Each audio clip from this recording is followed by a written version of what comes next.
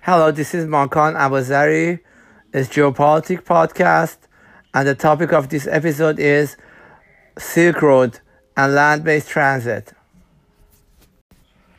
If you have heard about the ancient Silk Road, which connected China to Middle East and beyond, and from there to Europe, it used to be for camels and for caravans, and it's a very, very old road. Now China is rebuilding it by railroads. Now they worked very hard for 40 years, and I approved it until they finally got to start building it. It is called OBOR, One Belt, One Road Initiative, or the same as Silk Road. Now it has many projects and many parts to it. It's not just connecting China to Middle East and then to Europe. It also connects China to Pakistan through CPEC, China-Pakistan Economic Corridor, and from there to Arabian Sea. It connects China to Europe. It connects China to Iran and to Europe through Turkey. And if Israel allows us, we will also connect China to Egypt and Africa. But usually Egypt plays the roadblock, and probably they will not allow a railroad through Israel. But we hope they allow us to build a railroad through Israel. Now, OBOR or Silk Road has two parts to it, one maritime OBOR and one land-based OBOR. Now, I'm not going to talk about maritime OBOR or maritime Silk Road, but I'm only going to talk about land-based Silk Road and the railroads.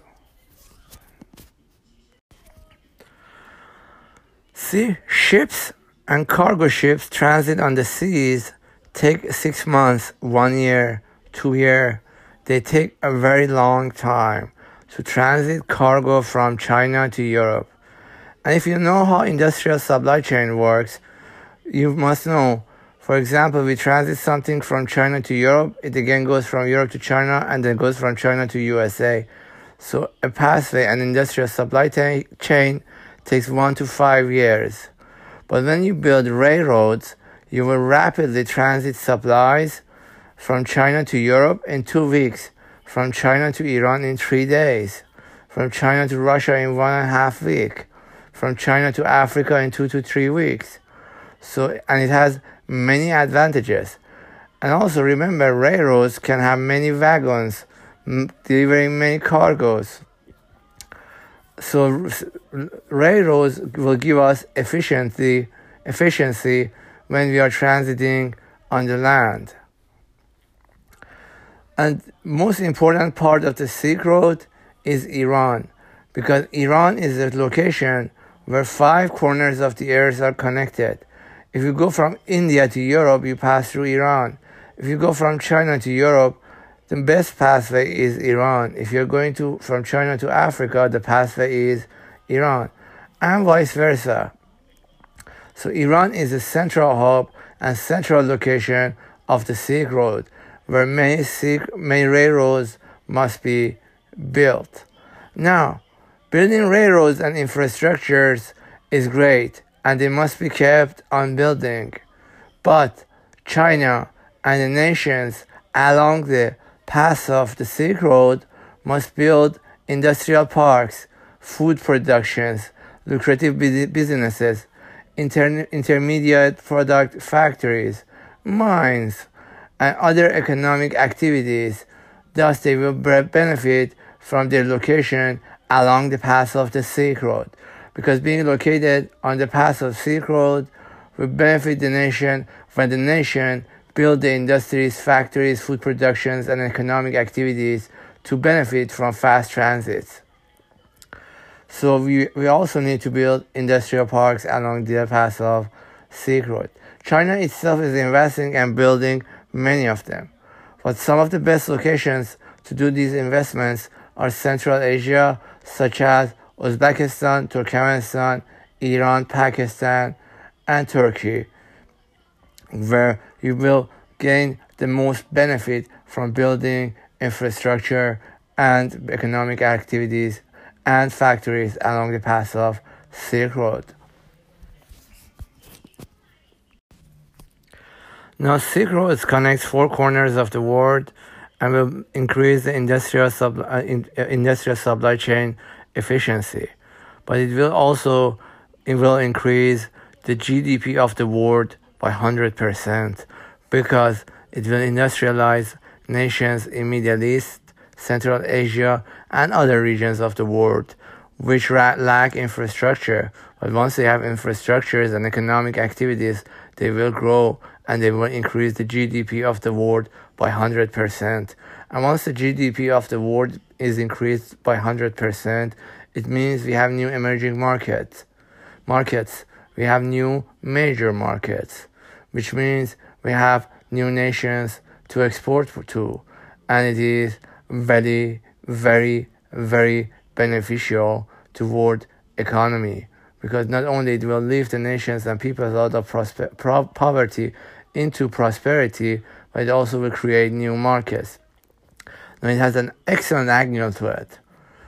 One of the reasons America is winning the trade war, as it's decimating the economics and industrial supply chains of the rest of the world, but is getting away with it, is due to reliance of the whole world on exporting to USA and the need for American market.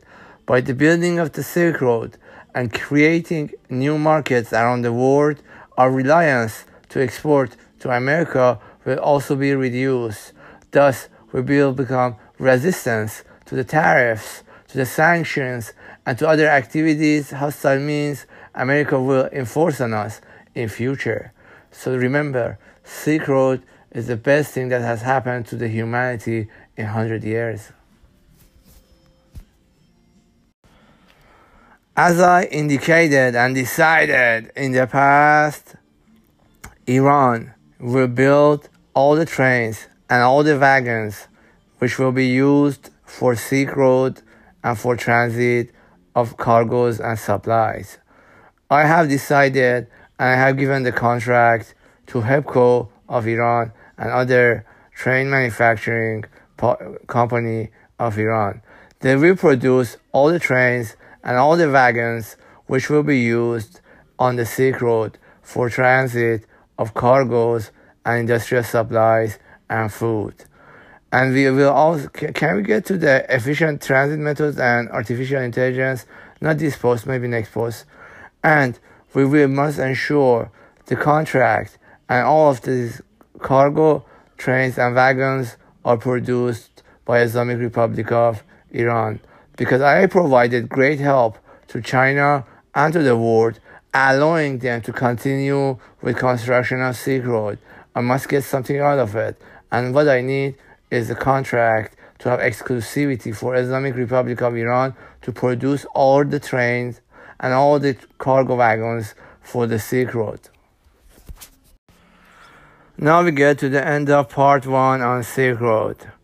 On the next part, we will talk about airplane, ships, and artificial intelligence of transit. We must talk with ourselves and see if we can teach people these details, because the level of efficiency will be to the point which it will become impossible to control the manufacturing, because on purpose we limit the efficiency of manufacturing, but we have AI and methods which can be coupled by railroads to produce and outproduce all of the world 19th and 20th century in 5 years. But we are not still allowed to talk about it. Maybe in part 2 of Silk Road project.